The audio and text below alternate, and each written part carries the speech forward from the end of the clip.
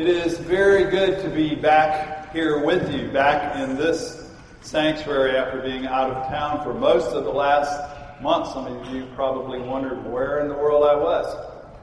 It is a homecoming today I've eagerly anticipated, to hear our fine choir and musicians again, to see your faces, to feel the holy presence in this place together. Where have I been, you might ask?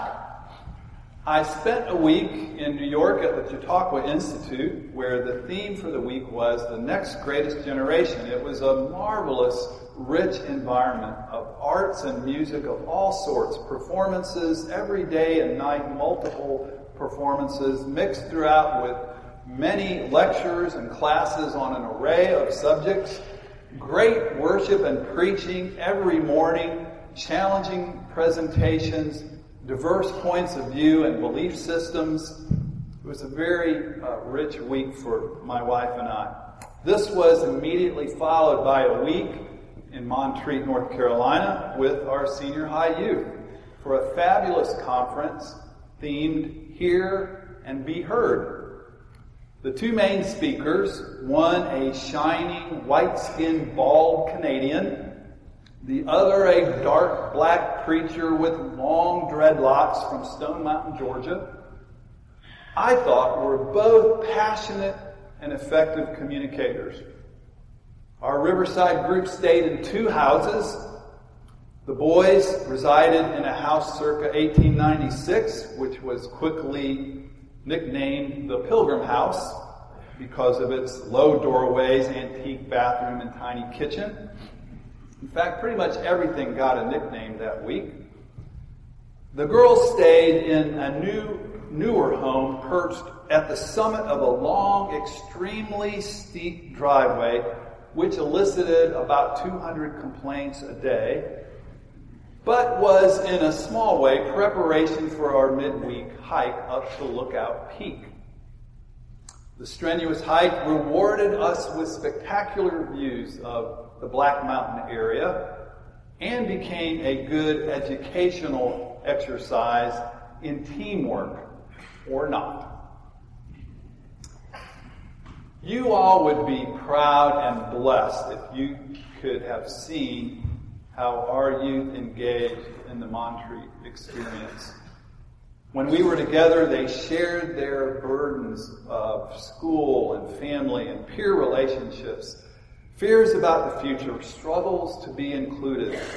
They struggled to be inclusive, to be accepting, to forgive one another.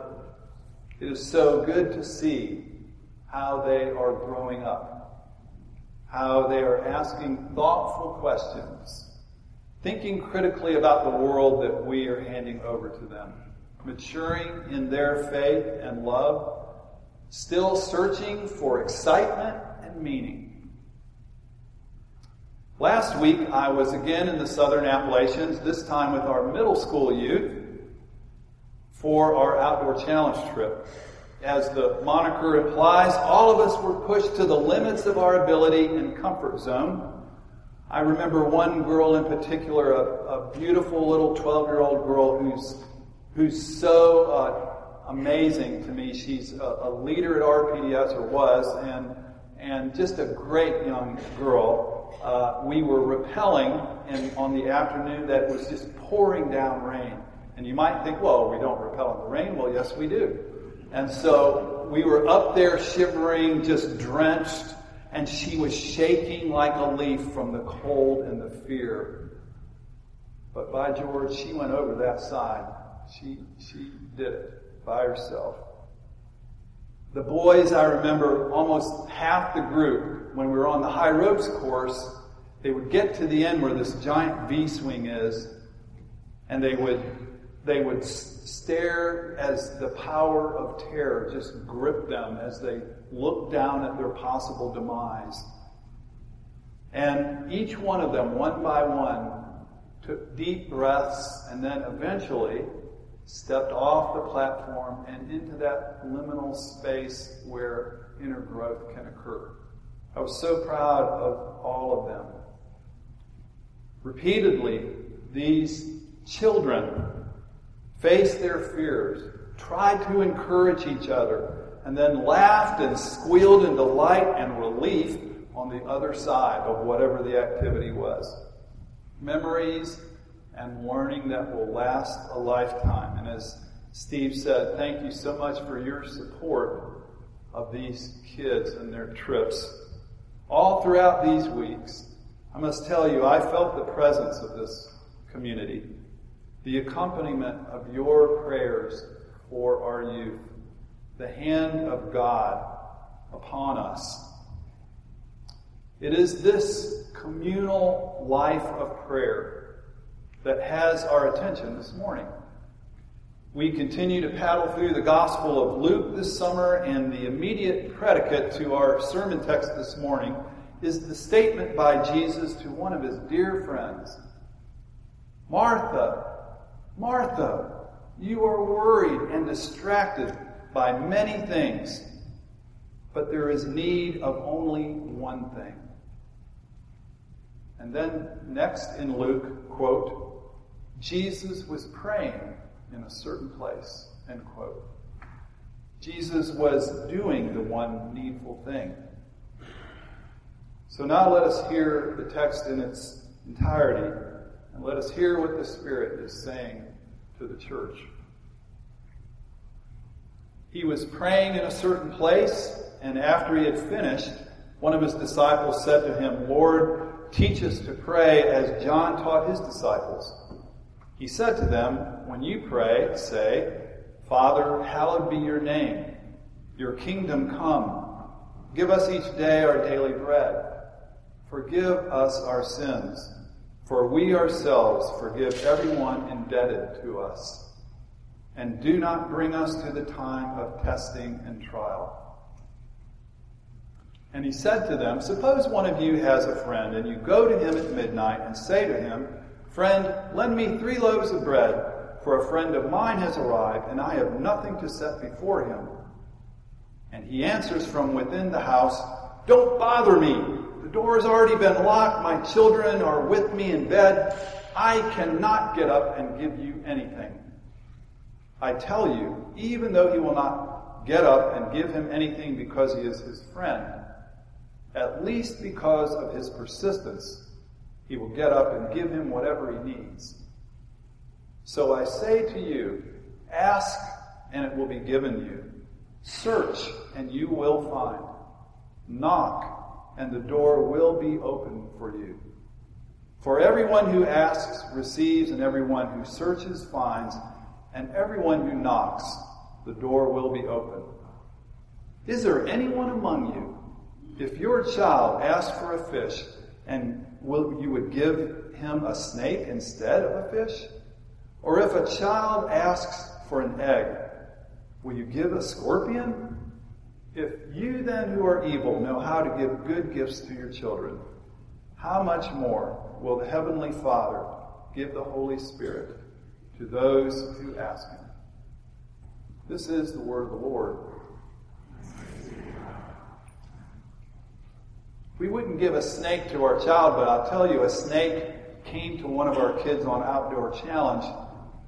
Emily Haig's son, Cole, was in a little one-man kayak-type boat called a minnow going down the Hiwassee River. And at the very end of the trip, when we were told to steer to the bank and get out, he had a hard time getting out of the current, and he went into some trees. And as he struggled to get out of the trees, a hitchhiker joined him in his minnow. Needless to say, Cole was not happy about that. It was about this long, and Cole just pretty much jumped into the upper limbs of that tree. A lot of stories. Ask Cole about that. The North American Indian was a 20-volume anthropological and photographic masterwork of the great Edward Curtis. His ambition was to make the definitive record of the authentic Native American peoples and cultures before they disappeared entirely from history. He spent 27 years of his life doing this, He debunked myths about the Custer battle and many aspects of Native American life, such as the notion that they were a religionless, amoral, carnal, spiritually bankrupt, violent people. He invested enormous effort to overcome the suspicions and the protectiveness of the Indians so that they might let him see and understand that which no white man had ever seen before, such as the sacred snake dance of the Hopi and the sun dance of the Apache. When he would come to a new tribe, invariably there would be resistance to his questions and his presence. And Curtis reflected later that when I tried to learn about their religion and inner life, I was always met with silence. I realized I must learn their religion by watching the everyday life of the people.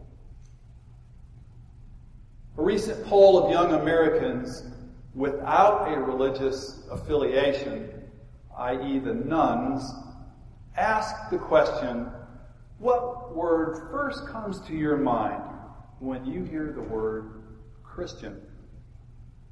The number one answer was anti-gay. The number two answer was judgmental. The number three answer, hypocritical. I shall not go further. It doesn't get better. Inside the church, we sing, they will know we are Christians by our love. But outside the church, many young people see Christians as worshiping a God of prejudice and parochial interests and punishment. We know this is a misconception here, but they've come to this opinion by observing and watching the everyday life of Christians.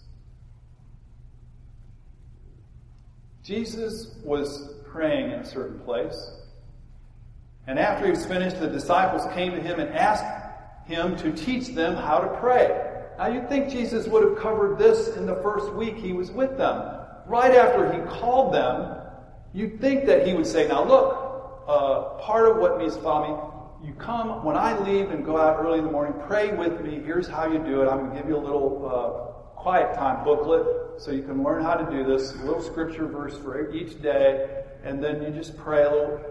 You'd think he would give them a primer right at the front. But no, apparently, he never did that. And he waited for them to come to him. And finally, after many months, they did. I wonder if he was excited that they finally asked for some instruction or what his feeling was. But the disciples, in their request, they compare Jesus to John the Baptist.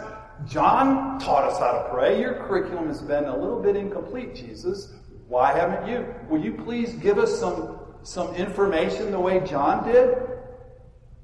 But Jesus gives no magic formula, no prayer of Jabez, no formula to get what we want. Only a general pattern of prayer, which of course the church promptly turned into a verbatim rule. The disciples watched Jesus' everyday life for months, and then one day said, Jesus, teach us to pray. But they were operating out of a certain mindset. Teach us to pray, Jesus. Teach us to pray to our God, the God of Moses and David, the God who loves the Jews and hates Samaritans and Romans and pretty much anyone who's not a Jew.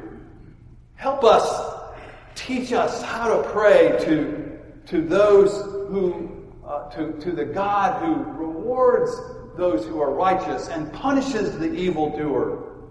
Help us pray to the God who wants our nation to prosper and doesn't care too much about the economic parity or the environmental damage of our foreign trade agreements. The God who forgives our moral flaws but can't accept the ugliness of the tattooed one or the brokenness of the addicted one or the flawed one. Jesus, teach us to pray. Pray to the God who we've come to know, who doesn't want us to smoke or chew or date girls that do.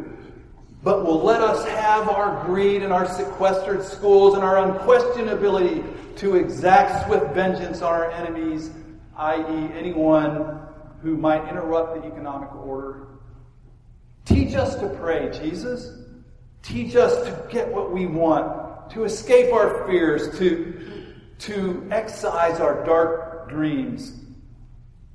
Oh, Jesus, teach us to pray. Help us to pray to that God that we know loves us and wants us to be happy and therefore won't judge us too harshly for our extramarital excursions in search of happiness, but will give us forgiveness when the human wreckage stops smoldering. Teach us to pray, Jesus. Help us to understand why our prayers are often unanswered, or it seems so. Teach us why the world doesn't change through what we do, why we make such a little impact while the church is losing its influence. Teach us, oh God, how to pray about these things. Jesus told 2 little parables in response. The first is an embarrassing request by a neighbor, a shameless request at midnight. A person who has a sudden visitor, he doesn't have enough food. Hospitality is a big, big deal in the Middle East. It would be not good if he failed to present a full meal to this visitor. So he goes next door, even though it is a late hour, knocks on the door, and it's sort of a shameless request. The man is not operating from a position of power or status in this interaction. And the neighbor, what does he do? An even more shocking behavior. He rejects the request completely. No way. Do you understand how late it is? Do you understand how hard it is to get my kids back to sleep if I wake them up now?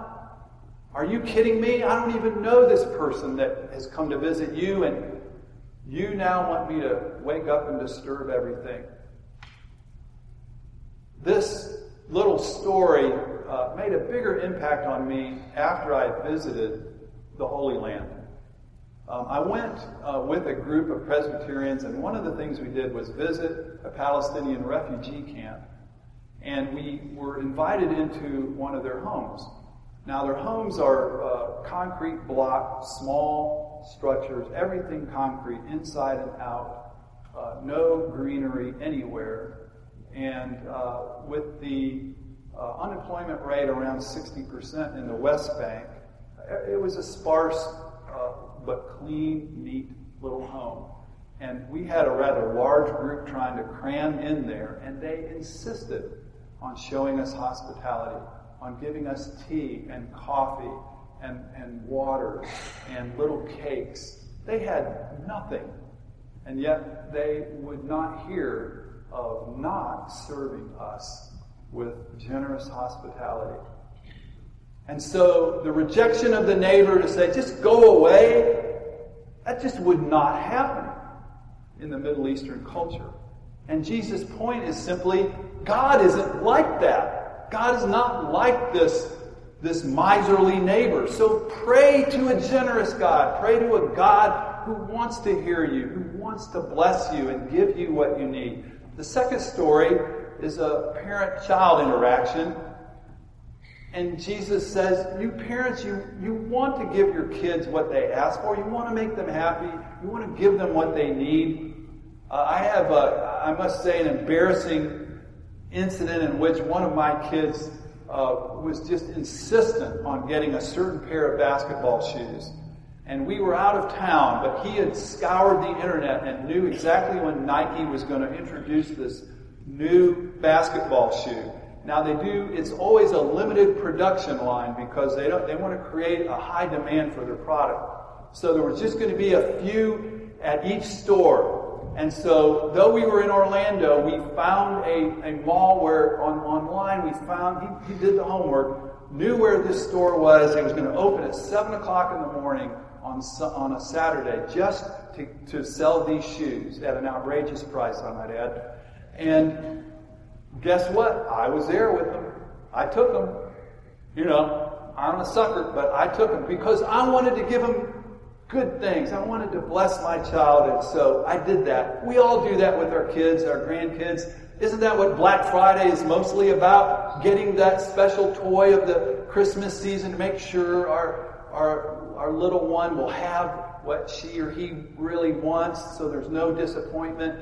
It's this back-to-school season that we now are approaching. Now it's this big economic engine where we have to buy all the clothes and accessories. We have to make sure they have everything, and we want to do it. We don't want them to want for anything. Jesus is trying to say, if we do that, how much more do you think God, who gave his life for us, wants to give us the very best that we need? In fact, give us God's self, the Holy Spirit. You see, in these little stories, Jesus is trying to rehabilitate the disciples' understanding of who God is. What we pray about, how we pray, is shaped by who we think we're praying to. If God is a cosmic cop issuing private morality tickets for our mistakes and hauling people off to jail, well, then our prayers will be prayers kind of fearful, confessing and judging others. If God is a distant, impersonal force beyond the edge of the universe, out of touch, perhaps we won't pray about hardly anything at all. If God is a senile old woman or man who smiles benevolently at human mischief, no matter how much grief it brings, our prayers will not change us. Jesus invites us to rehabilitate our image of God beyond our anthropomorphic boundaries, beyond safe conventions. Then, as Richard Foster says, our praying will change us. And Roger Rosenblatt said, we pray to make suffering endurable, evil intelligible, justice desirable, and love possible. Prayer is a big topic. I'm sure I have not answered all of your questions about this text, about this subject.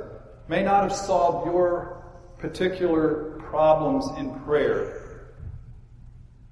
But I have come to the conclusion that I will not pray to a small God, a private God, an exclusively Christian God, a primarily American God, a Presbyterian God. I won't pray to that God. If God does not care about the everyday attitudes and life of all people, if God does not want to change my life from the inside out, if God doesn't want the church to address the underlying issues of race and class and violence in our society, which took Trayvon Martin's life, if God doesn't want peace in Iran and peace with Israel and Palestine, regardless of all the U.S. oil interests and regional control that we want, if God doesn't care about healing our families and giving joy and peace to those who are suffering,